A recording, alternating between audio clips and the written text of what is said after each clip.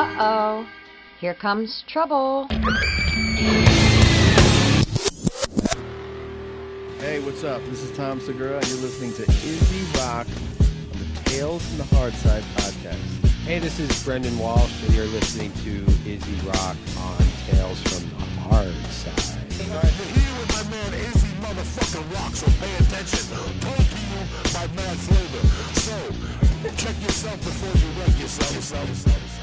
These are tales from the hard side, painted so vivid, kicking real life stories, not woven or knitted. Izzy Rock brings that rawness to all who listen, dropping heavy knowledge, and sharing some wisdom. Going down that rough road only makes you tougher. It's a beautiful struggle, sometimes we suffer. Let the people know you aren't in this alone. This talk is deep, it cuts down to the bone.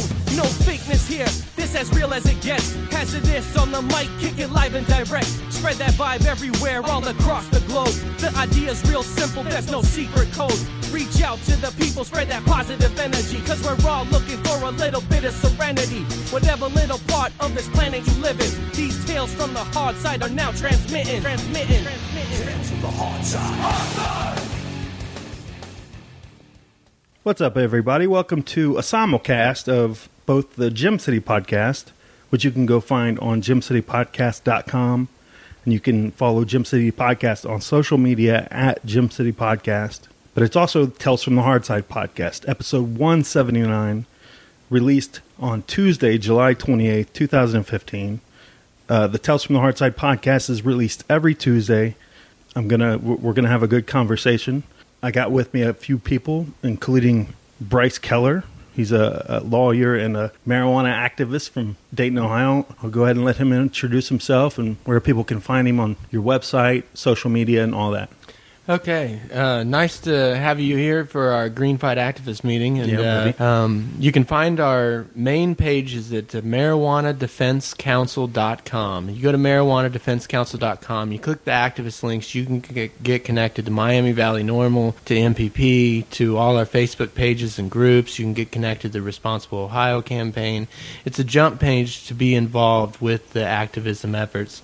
And Greenfight is our app on iTunes. It is still a fledgling app that is not quite exciting yet. But we're hoping to get people who are with some technical know-how to join up with Greenfight. We now have support from different groups, including Anonymous, which is a relatively new connection that we're excited about.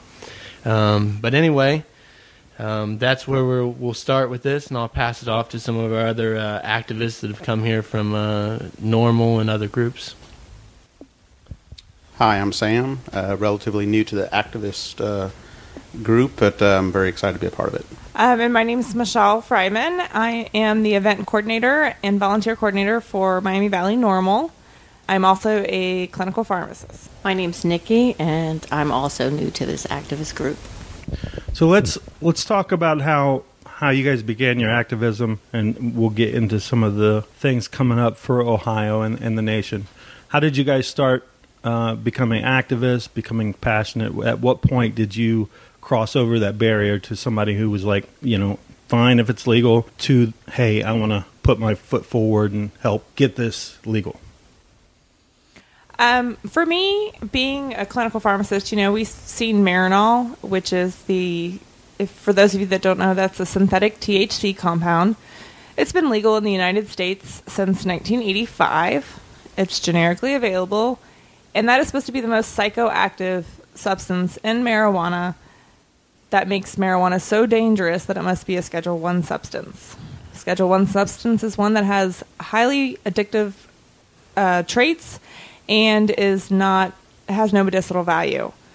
Those two things do not go together. I am seeing pharmaceutical companies study the plant, try to isolate more things out of it so they can then sell them back to us for hundreds of thousands of dollars. My mother has some autoimmune diseases, and she could benefit very well from the plant. Unfortunately, though, with its current status, it's difficult for her to obtain, and it affects her other treatments because the physicians choose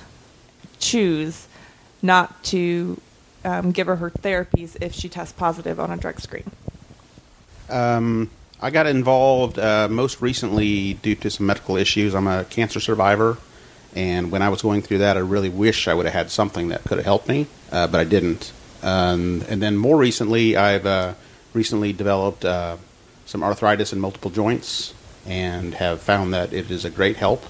And through research, have determined that the government's been lying to us for years and years. And it just made me really mad and angry. And now it's more of, it's less about making it legal because I think it's cool or that it's going to help me. It's more about, can't believe the lies they're telling to keep it away from the people that need it. Yeah, and Bryce, you have you were telling me before everybody kind of arrived that you were on the other side 5 years ago. So share your story a little bit. And I know you've been on the Gym City podcast before, talking a little bit, but let's go a little bit more in depth. Like, at what point did you make the transition, and give people a little bit of your backstory, origin story? Okay, well, let's start. The easiest way to start this story is to say the very beginning of my law enforcement career was when the planes hit the towers on 9/11. I was a senior in high school, and I said, I'm going to be part of this fight. I'm going to be, Batman, Mission Impossible, whatever it is, Dirty Harry, who knows where we'll end up. At the end of the story, I'm going to be some kind of freedom fighter that's doing some sort of thing for the country.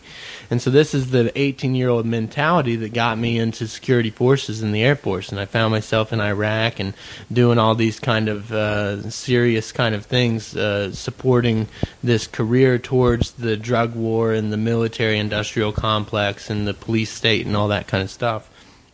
And after I got out of the security forces, after a tour in Iraq and Korea, the thing I was qualified for was to be an undercover workplace immersion narcotics investigator.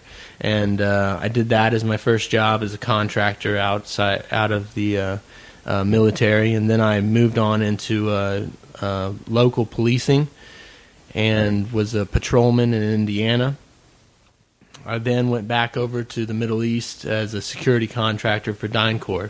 All this is ancillary stuff supporting the military, industrial, and police state complex, drinking the Kool-Aid, so to speak, making drug arrests as a patrolman and making undercover buys as an investigator.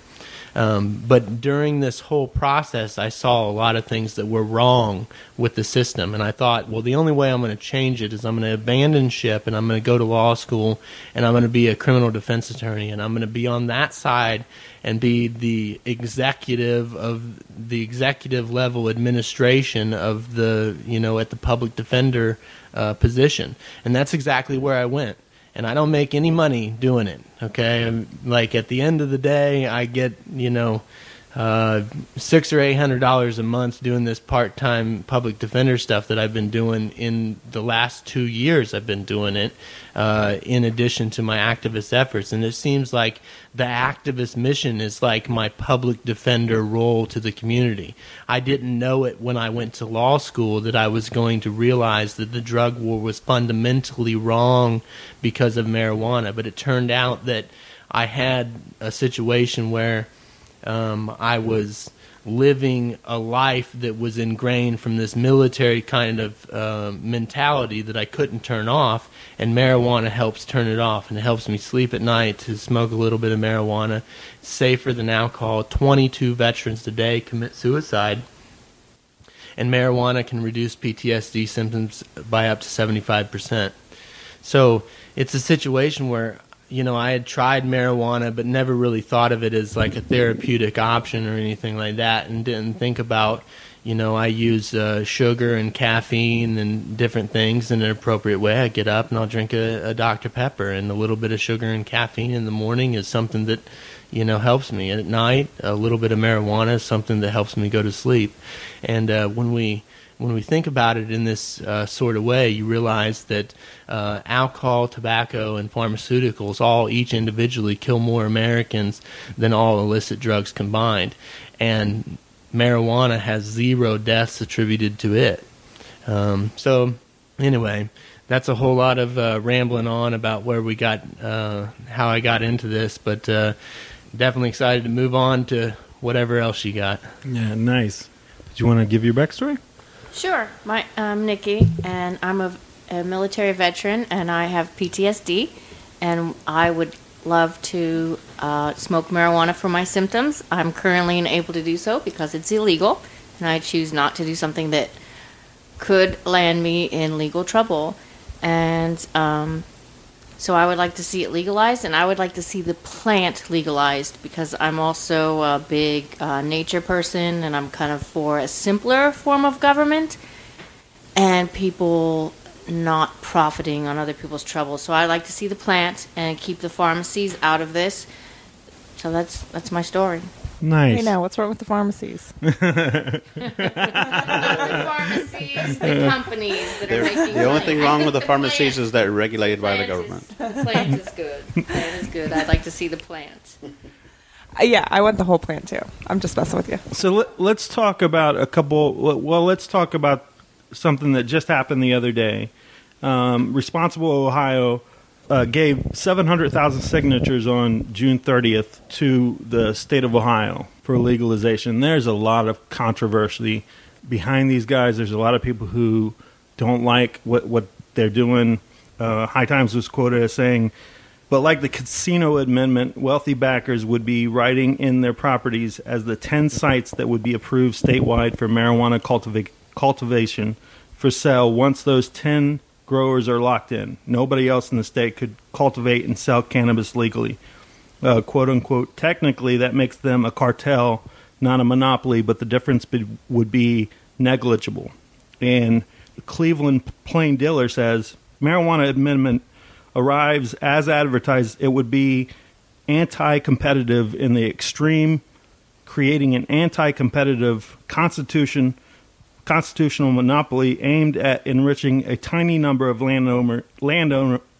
Seems like the exact wrong way to go about any conceivable marijuana legislation. That was in the editorial. Now, you support the Responsible Ohio. Like, what would you guys say to the critics out there of this bill? Well, I would, first, in full disclosure, I'm a political consultant for the campaign Responsible Ohio, and that's part of that is their commitment to the overall activist mission. They're committed to the Fresh Start Act for expungement and stuff like that, and MarijuanaDefenseCouncil.com consulting with their campaign is, further commitment to the people. 10's not a monopoly, and in a lot of other industries, we have 3 companies or 2 companies and utilities and cable and things like that dominate a market. And what we're talking about is having a limited market of 10 growers in the initial phase.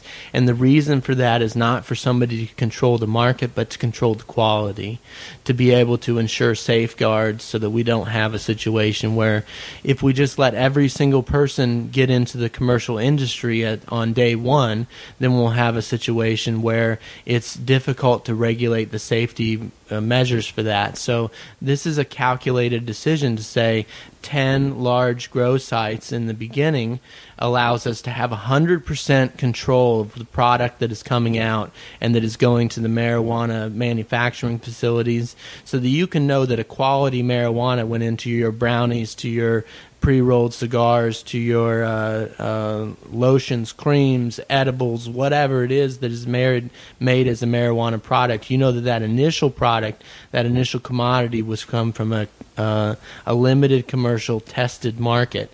But then we also have home grow in the Responsible Ohio plan that lets an artisanal type of person be able to have access to what they need for their medicinal needs or for their personal use needs or whatever it is that they want to do.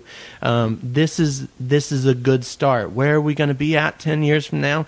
10 years from now, it doesn't matter whether it's Responsible Ohio or it's somebody else, and that's how it goes for every single state. This is a good first step. It's a limited market. We would like to see over time a wider market, but in the beginning, it's safer to use a limited market. Can I say something here real quick? And Bryce, you can correct me if I'm wrong about this.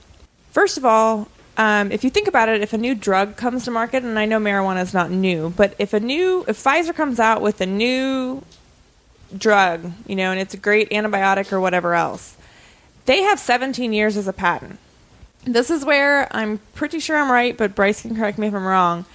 The current amendment says that the Marijuana Commission, after 4 years, can choose to add additional facilities or, growing. So we don't know if after 4 years they're going to open it up and say, hey, everybody can grow as much as they want and sell it as long as they follow these set of rules.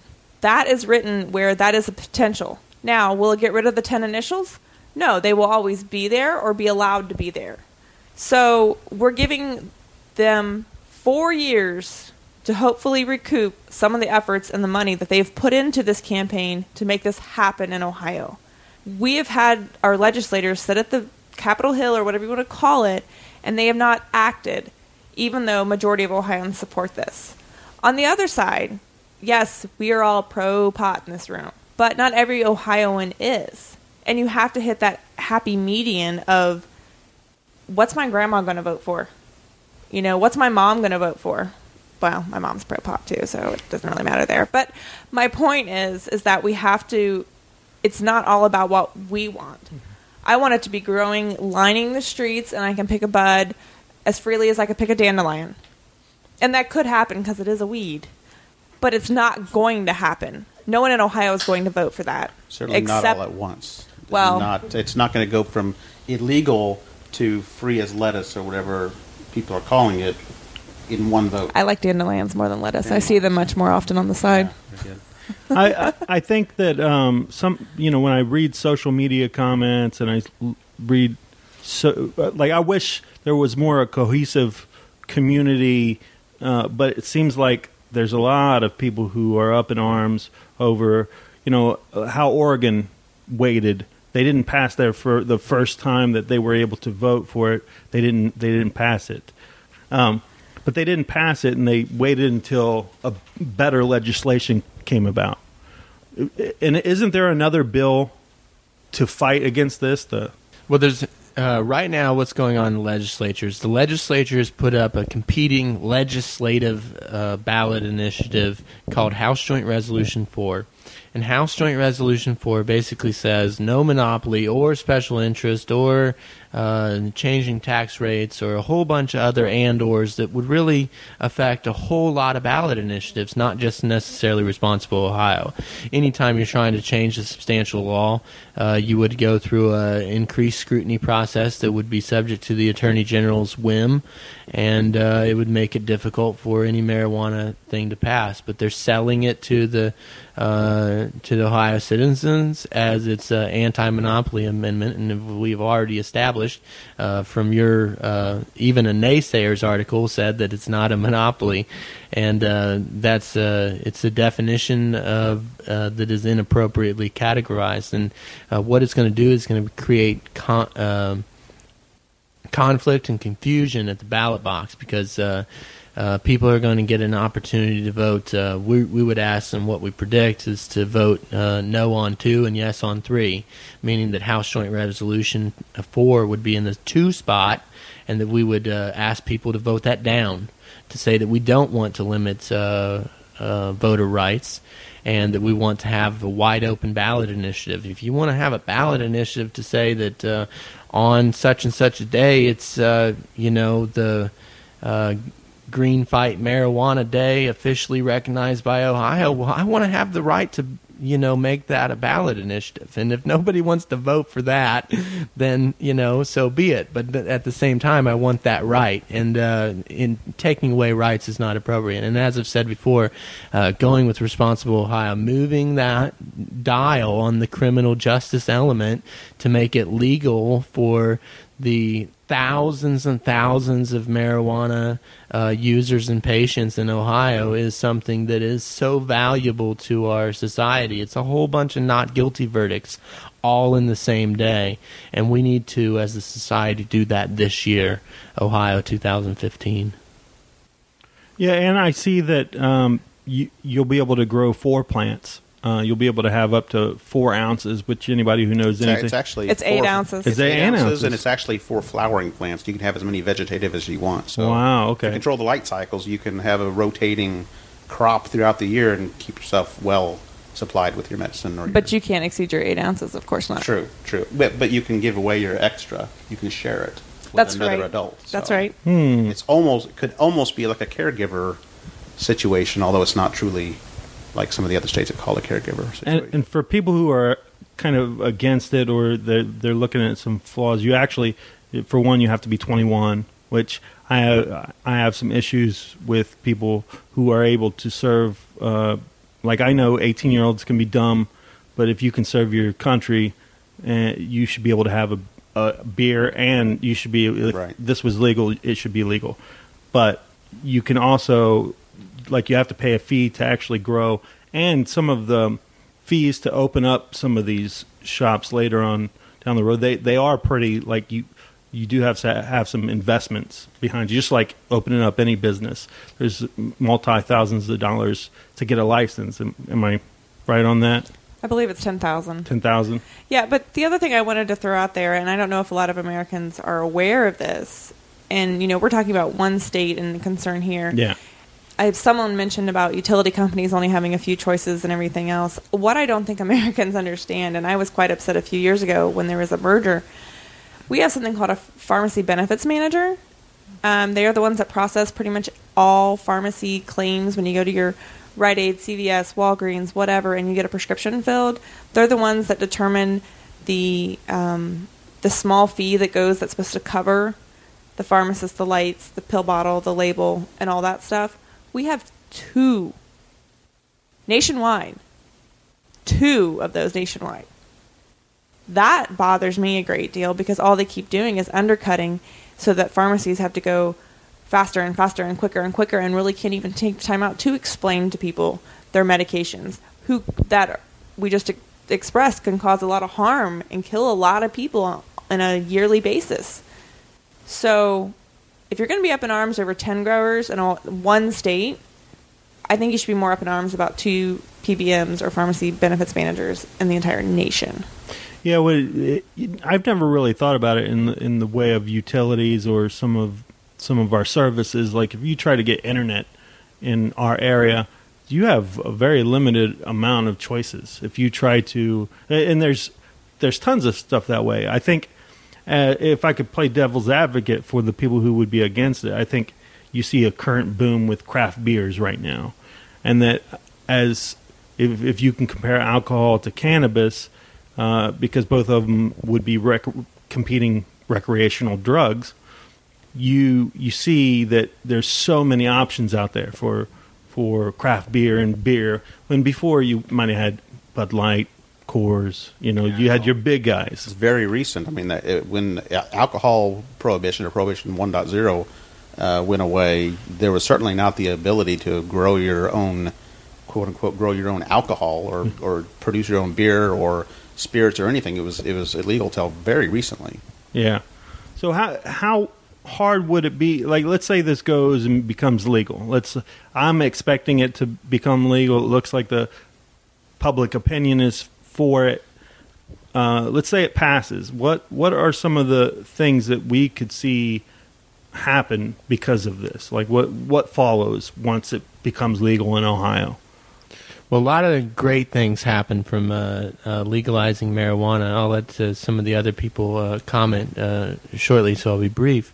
But the first thing that you got, what we're looking at, is 1,100 plus retail licenses that will be issued, and a whole level of marijuana manufacturers, people to get an opportunity to do pre-rolled top leaf cigars and premium quality products, not just getting a Ziploc baggie of joints from your local weed man.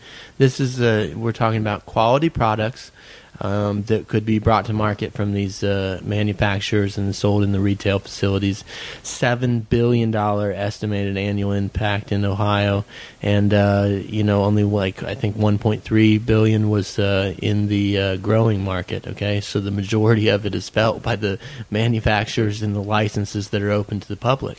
It's quite interesting that the complaint is that you don't get a market share, but the vast amount of the market share is felt by the general population in these retail licenses. So when you take all these arrests, and I don't know what the last numbers for the arrests were, but you have these astronomical number of arrests, and you take those off the books, and then you have the police engaging the public, and you have a situation where now the traffickers don't have marijuana as the backbone for their industry, and we can see a 25% reduction in opiate deaths. There's other crime reductions in Colorado, even in a system where they did it in a Wild West style where everybody can have a license from day one. So anyway, I think there's a lot of good things that can come from it, but those are kind of the criminal justice issues. I'll leave it to people, to the other guys, to give their vision. Well, I mean, I just think that there's going to be a lot of patients that are going to be able to get medicine that they need. It's not going to happen overnight. I believe the projection is that the stores won't be able to be open until September of 2016. I'm just excited for this period and for this change to take place, and that we can start having legalized marijuana in the state of Ohio.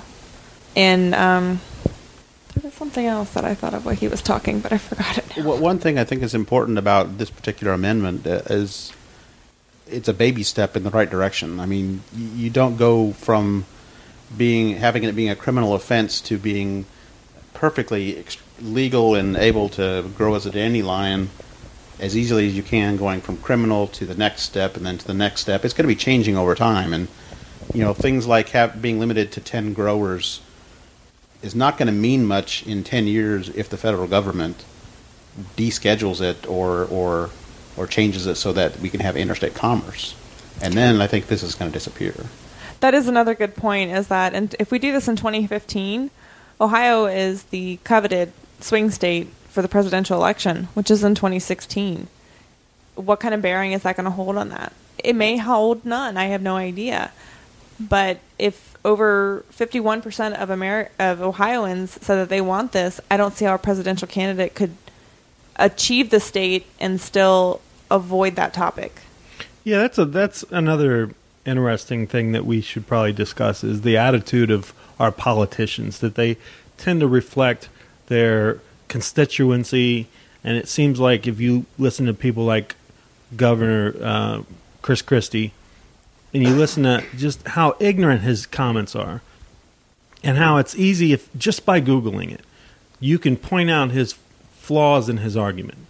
And anybody who has an argument against it, you can go back and you can go, look at the history, look how this started, which I'm surprised isn't happening more because of what's going on in the news with the Confederate flag and with gay marriage. But it just seems like right now it would bring a lot of people out, because I know a lot of people would come out and support this. They want this to happen and be legal. And anybody who's been in downtown in the Oregon district for Boo and Brew or for just a night during the weekend, you see, well, we already have alcohol. We already have alcohol out there legal for people.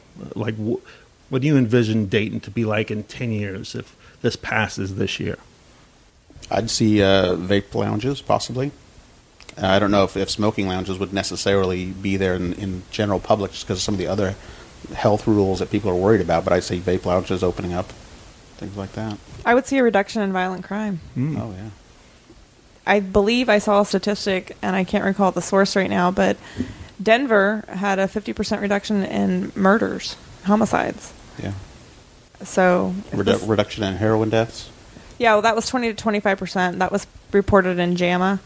It was a very interesting article, and it was done, I believe, over, I want to say, is it 96 or 98 when Colorado went medical first, and they started looking at the states that had at least medical marijuana on the books, and there was a 20 to 25% reduction in opioid overdose deaths of all causes, including heroin or prescription pain pills. I mean, I don't see anything negative in Dayton in 10 years as a result of this legislation.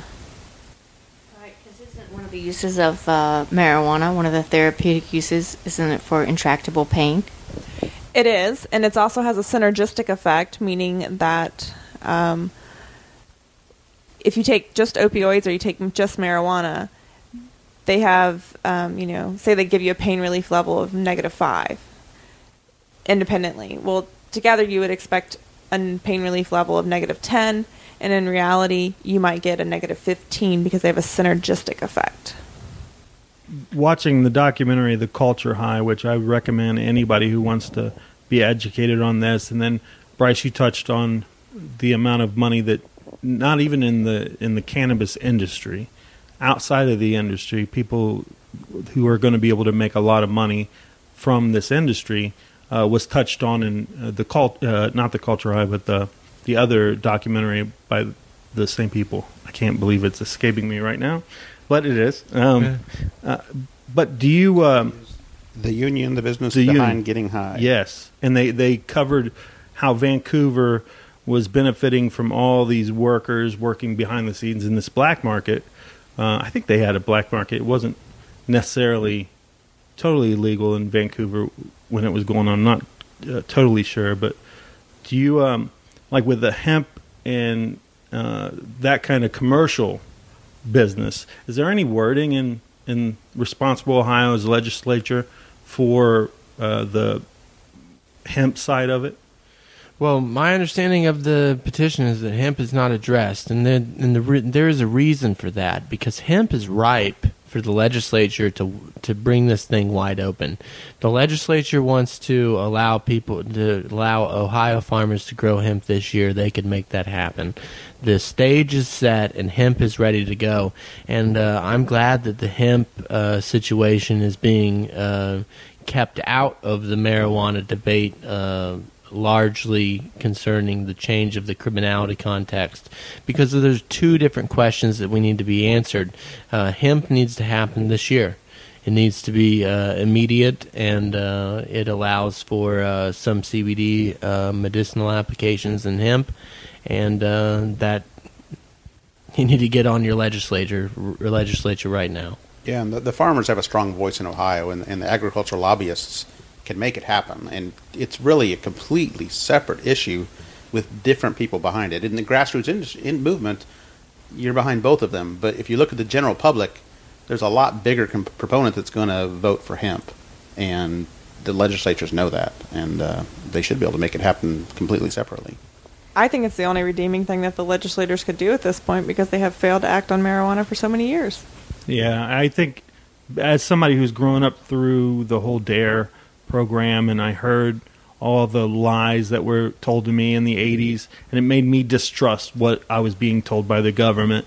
I think that if we look back on history and we look back on how we educated children and realize, like, children can look up things on Google now. You can Google why it became illegal, and you see how racist it is, and how just my goodness, I can't believe this is not like put up and go, this is how it started.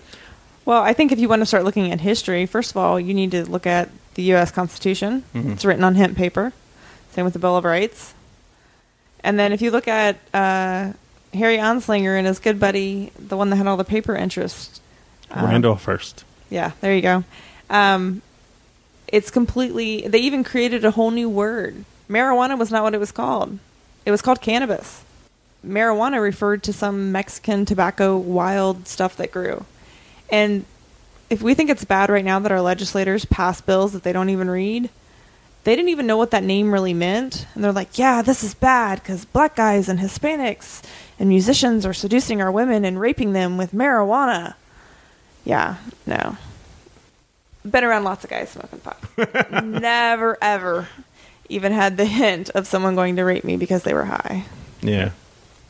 Yeah, the propaganda behind that, when you look at it, and as a young person coming into logic and reason, you're like, this doesn't make any sense. And then watching The Culture High, and you see the father who's trying to help his child, and he finally gives his child some CBD oil, and this child has had seizure after seizure for so long, and you see that he's not having seizures, he's acting like a normal kid. But we're seeing parents get locked up for actually giving their kids CBD oil and cannabis and stuff like that. Can you tell the listeners what the difference, like, what is CBD oil? Because I know you mentioned it, Sam. What is CBD oil? What's the difference between that and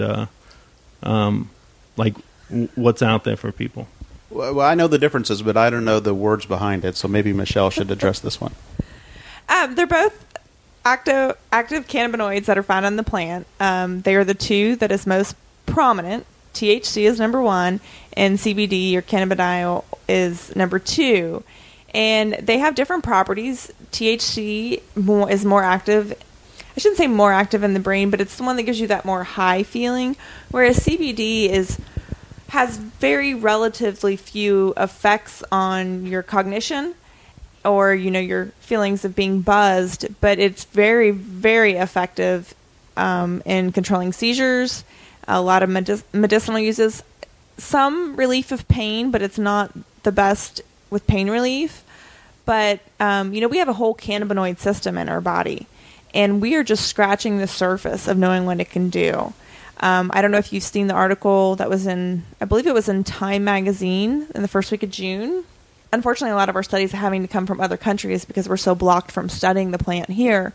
But there was a study in Time that was discussed, and this guy had purposely created glioblastomas in the brains of mice.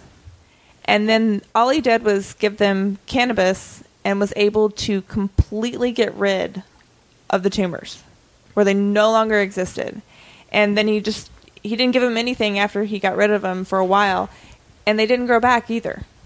So this could really be the cure for cancer. Not all of them, but for some of them. And I think I saw that NIH, the National Institute of Health, finally released something, I believe, this week admitting that cannabis can kill certain types of cancer cells. So I guess I don't know if I answered that question correctly. Yeah, no, I think you did. There's multiple components of the plant that work together. Exactly. Often as in an entourage effect, as more recently the general public has heard in Weed 3 with Sanjay Gupta, and they work together in various ways to help. I mean, not to even mention the government patents that exist for things like Alzheimer's and say that it could impact various diseases and conditions. For the less educated listeners out there who maybe they're not around cannabis at all, they don't know anybody that uses it, or they probably do, but they're not familiar with it, and then they'll watch the news and they'll hear some of the horror stories like from the edibles and the dabs. For listeners who don't know, edibles are the edible form of cannabis, which is a totally different high than smoking it. And there was a news story from somebody who went out there and they ate a whole bar. And anybody who really is educated on this knows that it takes time for this to go through your system because it has to go through your liver. And if you hurry it, if you don't allow this to go through, you can really have a pretty traumatic evening. You won't die, you won't overdose, but it can be pretty horrific for some people.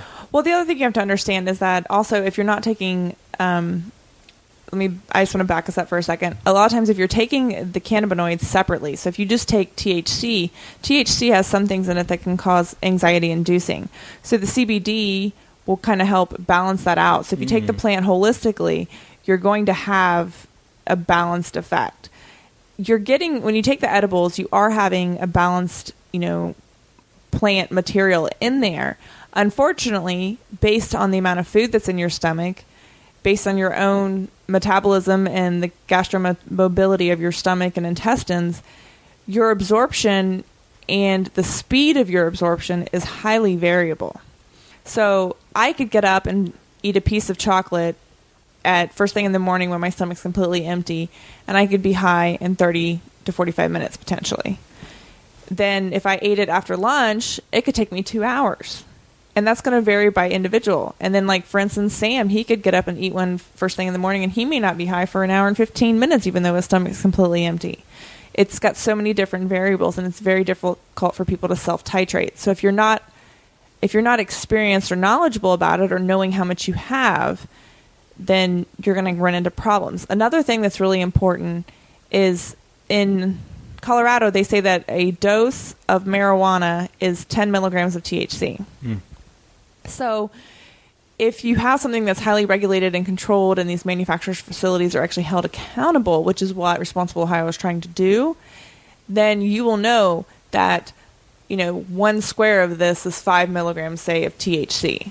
So then you could be able to self-titrate a little bit better. And I believe Nikki's wanting to say something. Yeah, I agree with what Michelle is saying and about the dosing on edible marijuana.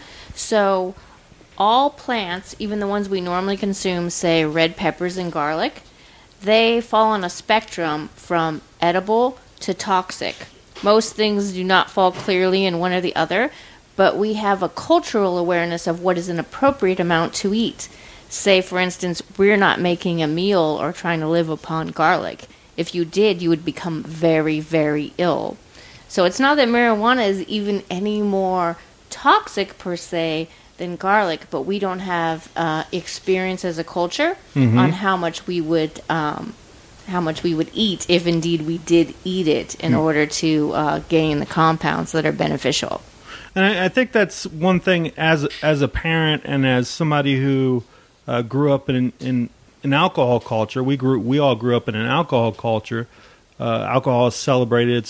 The commercials are shown for the Super Bowl. It's if you have wine at dinner, it's not looked upon as, like, let's say if somebody sparked a bowl or they had cookies or something like that. And I think that if to have that attitude, you're going to have some parents who are like, oh, I don't want that in my community because my little Jimbo, he's going to overdose and get really sick from it and he's going to die. Or you hear about the dabs, which if you look at when people are doing dabs, and I've been around people who have done dabs, and sometimes it can appear like they're kind of out of it because it's pure THC that they're smoking. Knock them over, literally. Yeah, it's almost zombie-like. And some people who they're making this in their house, and there are some explosions that are happening. So I just want to prepare the listeners out there. If you guys are like, dabs, what the hell is that? Just be prepared that there are going to be some negatives that come along with. Well, dabs are like taking shots of tequila. You know what you're doing when you go into it, or you're going to make a mistake and end up being very sick, and maybe even worse in some cases, because with something like alcohol, you can actually harm yourself as opposed to with cannabis where you're just going to get sick and recover. If you take too many dabs, you're just going to fall asleep. Yeah. So, I mean, I'm not highly concerned about that, but I do believe that the RO amendment allows for communities to vote if they want to have dispensaries in their community or not. So it's kind of like dry counties. Yeah. So if people in an area of Ohio feel strongly against having cannabis around them, I believe that's still an option for them as their individual small knit communities. Yeah. Okay, I would like to add something to that. If your small knit community doesn't want to embrace the legalization of marijuana, you're going to hear from Greenfight, because that's not a logical position to take. The marijuana prohibition is unjust, unconstitutional, and the time is over.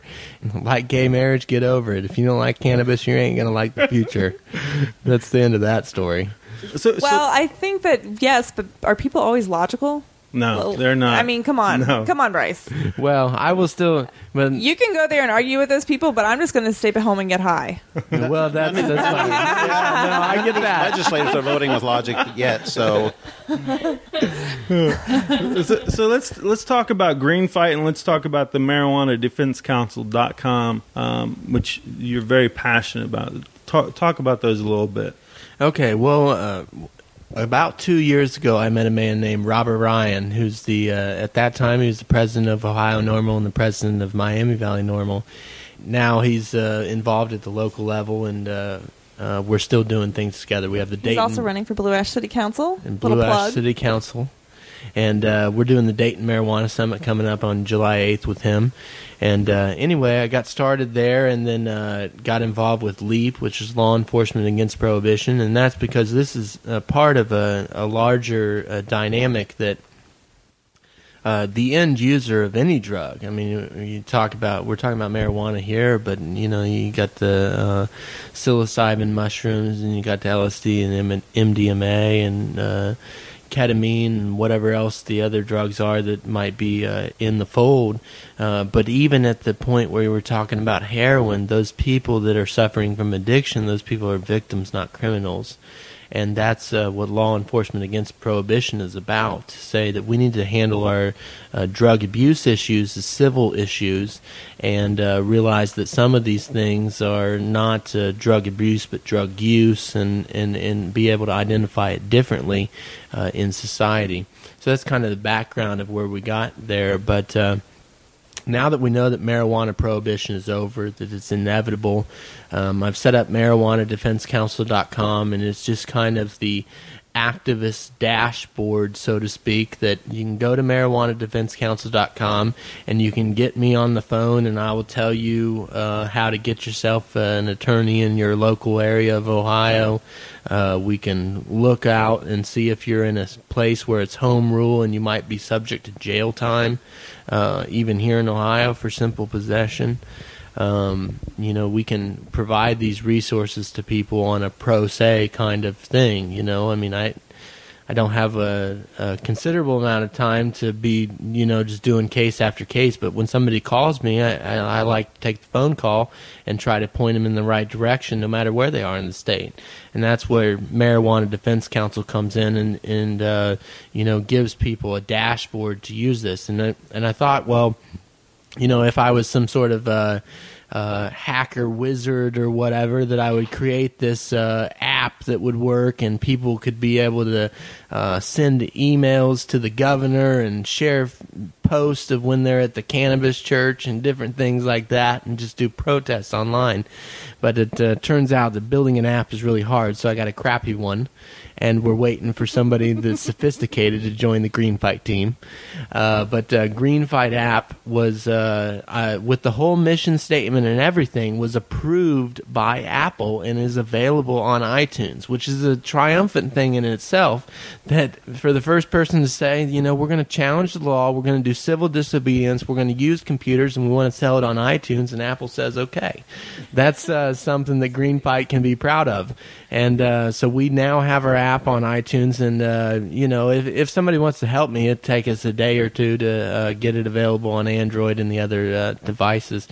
It's just a back office thing with AppyPie. But anyway, that's where we're at, and the mission for the rest of the year is, now that I'm involved as a political consultant with Responsible Ohio, is to coordinate the activists that are interested in marijuana reform as an overall plan, and join them in the conversation at marijuanadefensecouncil.com. It doesn't matter where you are politically on HJR4 or even on Responsible Ohio. The point is that marijuanadefensecouncil.com is trying to get all the people that are looking at that 10-year plan and saying marijuana is going to be legal with a responsible, appropriate, regulated system that has influence from everybody, and it's a well-oiled machine 10 years down the road.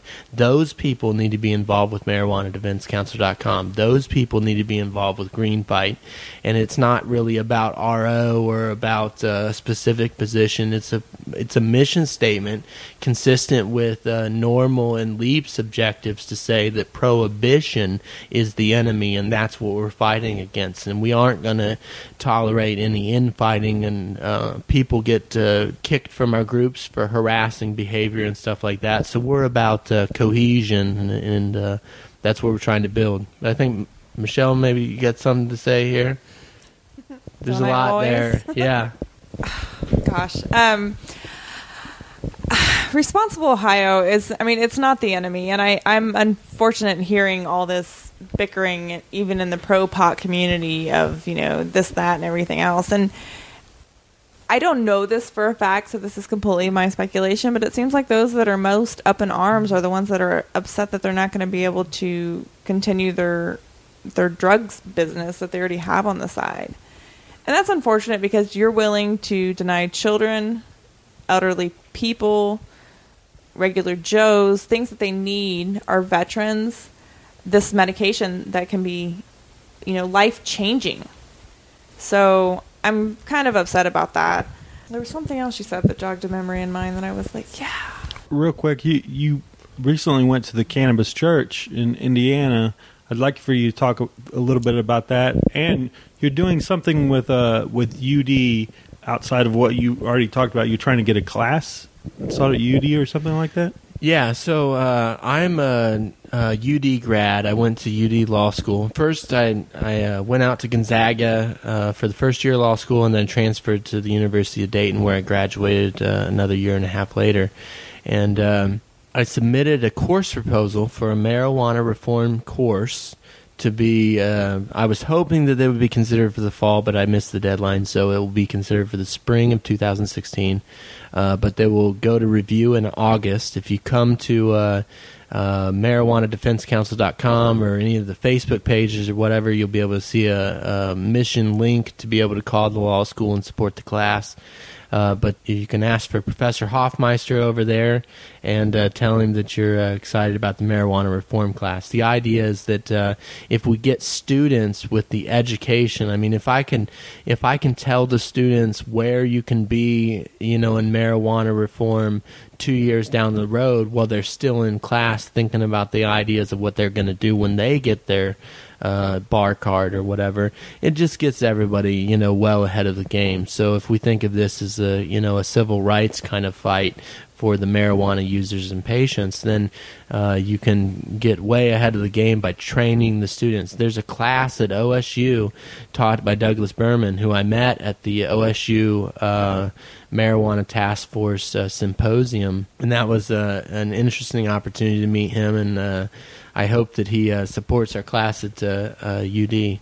But we have that, and then, like I said, we have the Dayton Marijuana Summit coming up on July 8th, where people can come out and meet Ian James, the director of Responsible Ohio, Chris Stock, the drafter of Responsible Ohio, and well, this will publish after that, so it's not really that important. But anyway, the idea is that we're trying to get this cohesive unit moving forward that will educate the population, fight back against the propaganda by saying, there's this whole collective of people. And I think that Greenfight as a kind of a brand for, an umbrella for everybody to say, all these people came out to support this overall movement. And, there's little pieces of the puzzle with that.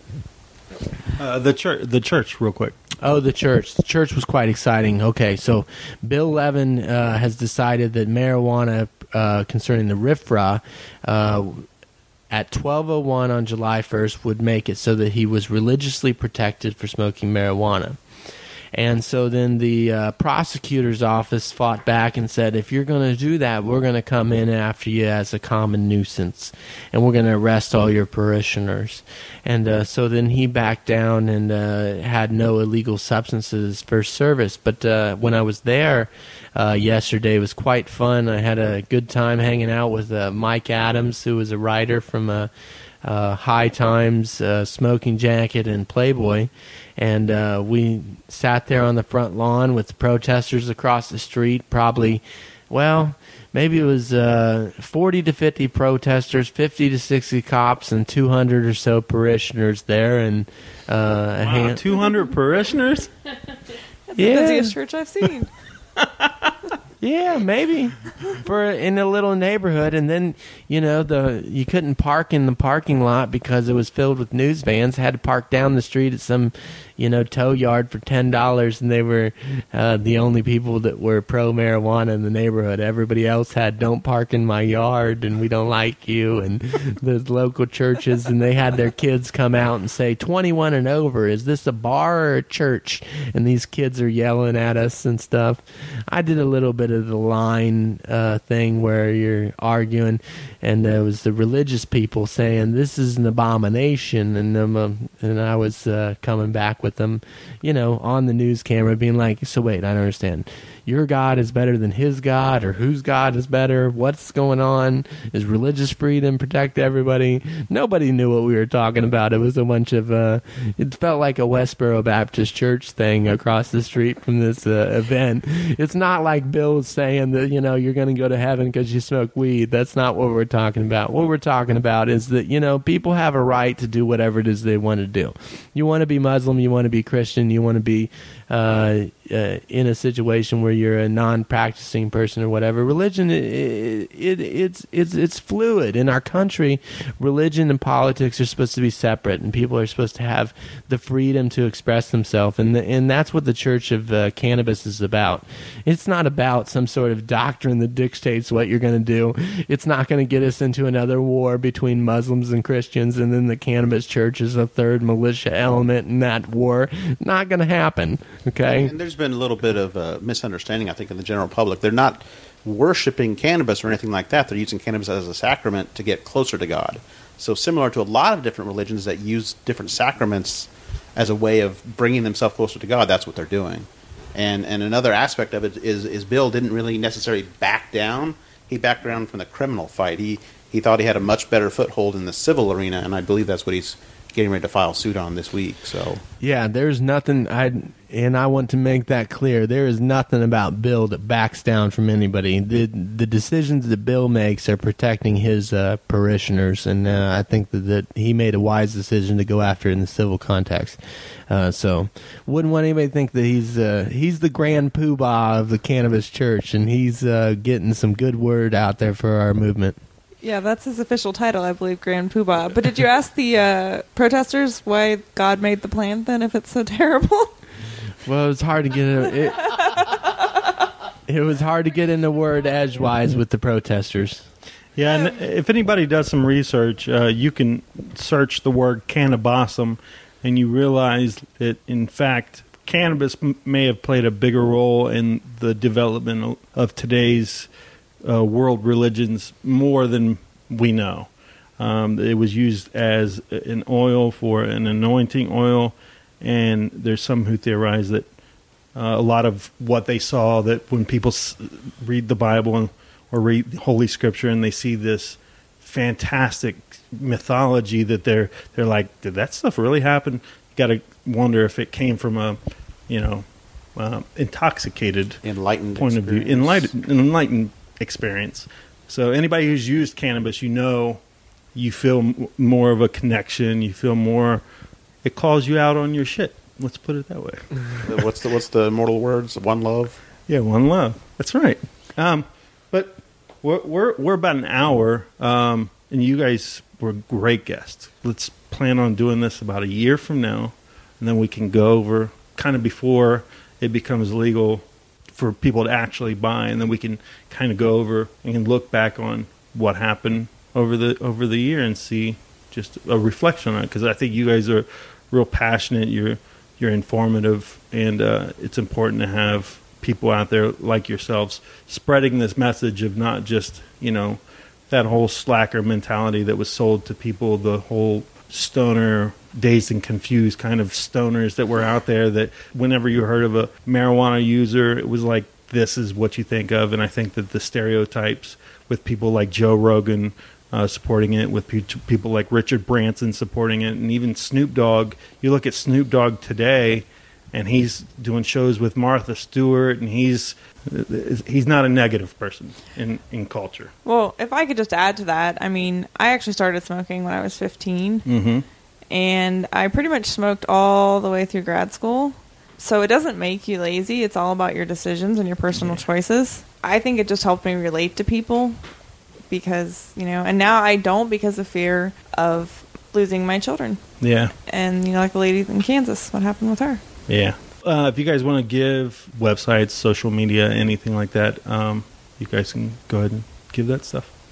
Okay. Well, first of all, you can check us out at marijuanadefensecouncil.com. Like I said, once you get to marijuanadefensecouncil.com, you can get to all our links. Connect at facebook.com/greenfightohio.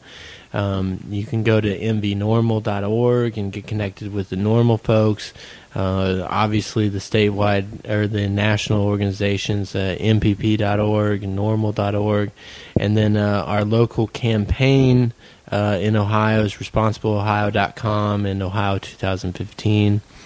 And so that's where we're at. We'd love to hear from you, and you can connect me directly at brycekellerlaw.com. You can find me on Facebook as Sam A. Funk, all ran together, SAMAFUNK. And I did want to say just one thing. All these people, all the infighting amongst the different groups, the important thing to remember is not my petition is better than yours, the important thing to remember is my petition is better than prohibition. And they're all better than prohibition. That's a quotable statement. That's a good one. Well, Bryce stole my thunder. Yeah, because I only have one website, which is Miami Valley Normal, mbnormal.org. And you can get on there and you can find things. If you are an Ohio person or Ohio resident, you can get on there and find who your state, even all the way down to your local person is. Rob has that set up really well, so that you can get in there and find out who you need to send emails to and harassments, or even just go down there and knock on their door if you get to your city councilman. And does Miami Valley Normal have regular meeting times? They do. Miami Valley Normal consists of Cincinnati and Dayton. Cincinnati meetings are usually held the first Saturday at Brooklyn Pizza in Montgomery, and Dayton Normal meetings are usually held the second Saturday at Carmichael's Pub on Wayne Avenue in Dayton. You can find the exact addresses for those locations on the website. Hope to see you at a meeting. They both start at 2 p.m. and go to about 4:20. Love it. All right, guys. Thank you for listening. Thank you for checking out the podcast. You can go for all the links and everything that you need to know about this podcast. You can go to the description in your podcast notes, or you can go to gymcitypodcast.com. That's where you'll find your Gym City podcast. It focuses on the Dayton, Ohio area. You can also follow me on social media at The Izzy Rock. You can go to my website, theizzyrock.com, and check out my other podcasts, which this is also being put out on Tales from the Hard Side, which is on iTunes and Stitcher, as is On the Block podcast with Scott Epic. That's out every 1st and 15th of the month. It's about 20 minutes to 40 minutes, and it's my friend and I just chilling at our houses and just talking about our daily lives. So if you want to catch up on that, that would be cool. But please go, whatever you believe on this issue, go inform yourself. Don't just be a casual person. If you support this, go learn about it and talk to your family and friends. There's a lot of people who are using, and they're in the closet, and maybe in 20 years, 10 years, 5 years, maybe even in 2 years, it'll be a changed society where people will be more outspoken. And instead of having a Budweiser commercial for the Super Bowl, you can have a Greenfight commercial for the Super Bowl. And don't forget to vote November 3rd. Yeah, don't forget to vote. All right. Thank you, guys. This is awesome. I got a couple tracks for a segment that I do called Izzy's Homegrown, which features two Dayton bands, or two songs from a Dayton band. This will be an interesting one. I'll put songs for this episode for Izzy's Homegrown. So, all right, guys, here it is. From my garden, brother. Homegrown. Thank you very much. Speaking of homegrown.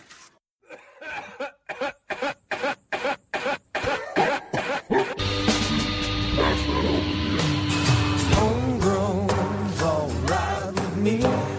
Homegrown is the way it should be. Homegrown is a good thing. Plant that bell and let it ring.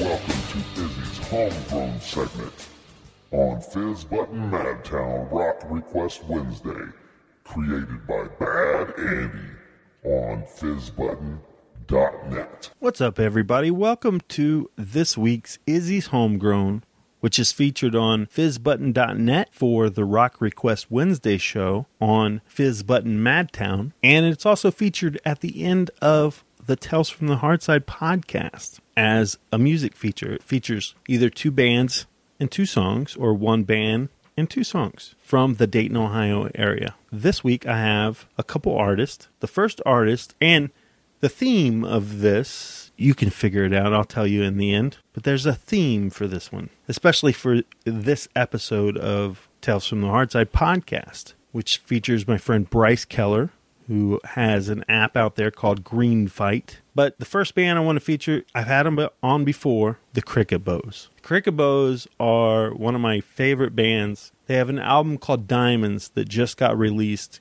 and I saw their album release party, and it was amazing. I think I've already talked about it before on a podcast, but their album Diamonds got a 5-star review in issue 41 of Ghetto Blaster magazine. I'll read the review. It's a pretty great review. Delivering frontrunners in the funk, rock, and indie genres for decades, Dayton, Ohio has long been a lauded, L-A-U-D-E-D, musical breeding grounds. The innovative spirit of the city clearly leaches into the music and arts communities existing there, creating a potent mix of experimentation and artistry. Psychedelic musical wizards, cricket bows, are, without a doubt, drinking the water and exist as a pristine example of the industrious spirit of their hometown. Although Diamonds is the 4th collection of songs to carry the Cricket Bows moniker, it is the first release to feature a full live band, and frontman and principal songwriter Chad Wells clearly did this due diligence, cherry-picking what may be the best, most creative instrumentalist in the city. Co-lead vocalist, flutist, and multi-instrumentalist Erica Watson, lead guitarist Michael Bissig, bassist Christopher Korn, and drummer Jim Ingram round out the band's powerhouse lineup. For proof of the band's mastery, look no further than the 70s rock anthems Charcoal or Porpoise Song. If the songwriting content weren't solid enough, the band enlisted Grammy Award-winning producer Brian Olive of the Greenhorns and Soledad Brothers fame to capture a mostly live-to-tape soulful and transcendent performance. Rather than falling in league with other indie bands of their ilk, Diamonds is the kind of arresting record that dashes ahead of the pack and is far more likely to lead to well-deserved comparisons to Jefferson Airplane, Led Zeppelin, Grateful Dead, Fleetwood Mac, the Beatles, and other celebrated wind warpers. If you're unacquainted, now is the perfect time to join the band in their dazzling, colorful smoke cloud, Mosquito Hawk Exquisite Recordings. And that was written by Tim Anderl, A-N-D-E-R-L. And he's a gentleman who also plays a big role in the Dayton music scene. And he writes for Ghetto Blaster magazine, which is a website you should actually go check it out. It's pretty cool. But the song that I have from the Cricket Bows, and that was a long way to get to this. And if I bored you, I apologize. I love this band, and I want to celebrate them getting a 5-star review in a published magazine. So this song is called Medicinal, and I want to play it for you now. It's a killer song. Just listen to this. Medicinal.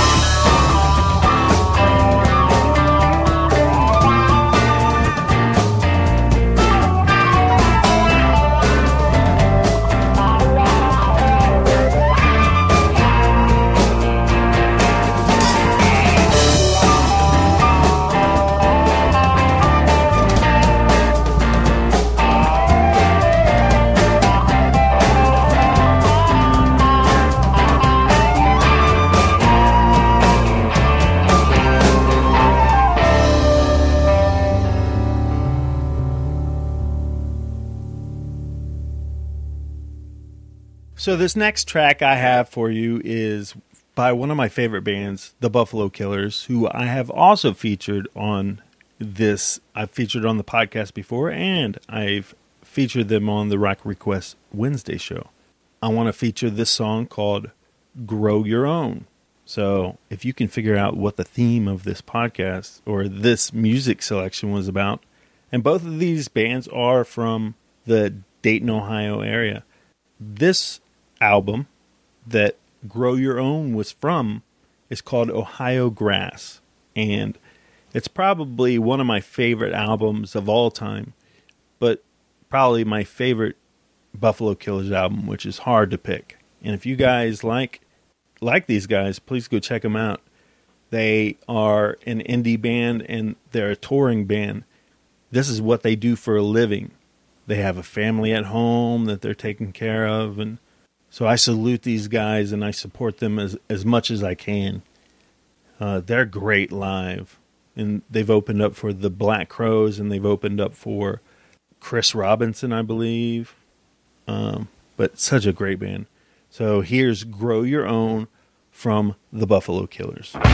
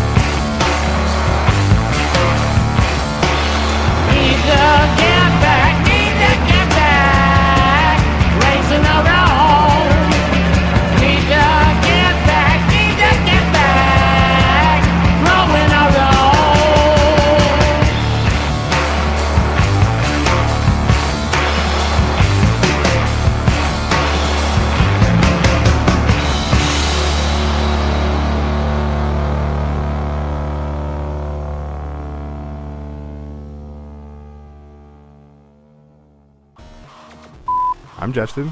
I'm Jody. From the Bad Parent. This could be a while. All right. Hey, I'm Justin. I'm Jody. No, that doesn't work either. Do it now. Now I know why nothing ever gets done in Hollywood. Hey, Jody. Yeah, Justin.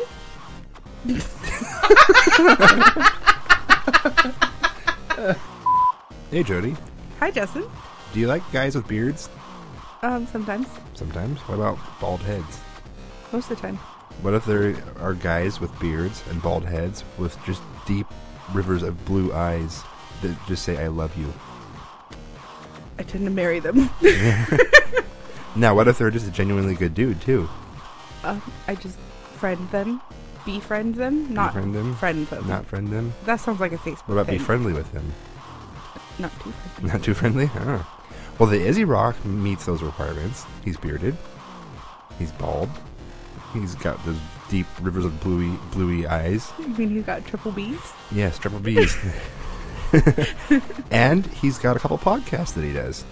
I knew that. Yeah, Tales from the Hard Side. Mm-hmm. On the Block with his bestest friend ever, Scott Epic. Mhm. And then he also produces the Gem City podcast, which is a local, like, artsy-fartsy type podcast in the Dayton, Ohio area. So, Well, who knew? I know. I basically what I'm trying to say here is he's a good guy. You should go listen to him. Give him a shout out. And if you like his stuff, you know what? Subscribe to him on iTunes. Also, you can leave him a comment, rate, review, and subscribe. People, we'd appreciate it. And so would he. Yes, he would.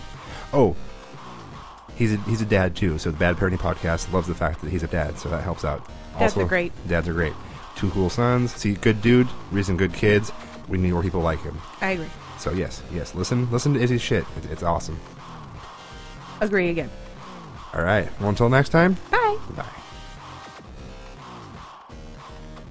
Red Moth LLC is a local company with a firm belief in community and the cooperative spirit, releasing both music and film in the Dayton, Ohio area, along with other national releases. Red Moth LLC is funded solely by the artists associated with the company, and with the support of local listeners like yourselves. You can find out more about us by going to www.redmothrecords.com. Be sure to check us out on Instagram at RedMothLLC, and you can find us at Twitter at RedMoth_records.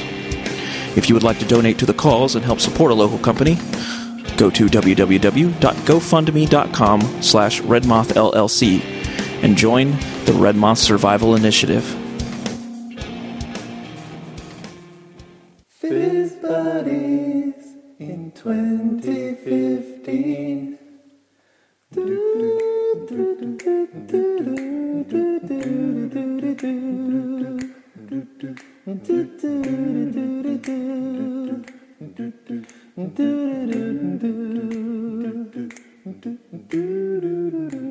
We got a Biff, we got a Cleo, we got a Jason G and Izzy, don't worry. Be fizzy, don't worry, be fizzy.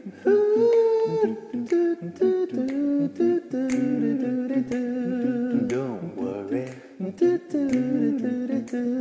be fizzy. Don't worry, be fizzy now. The dojo of powerful agent, the pinpoint and footy gospel. Don't worry, be fizzy. We all say don't fake the funk. The Rain Man will slam the dunk. Now don't worry, be fizzy. Don't worry, be fizzy now. Don't worry, be fizzy. Don't worry, be fizzy now.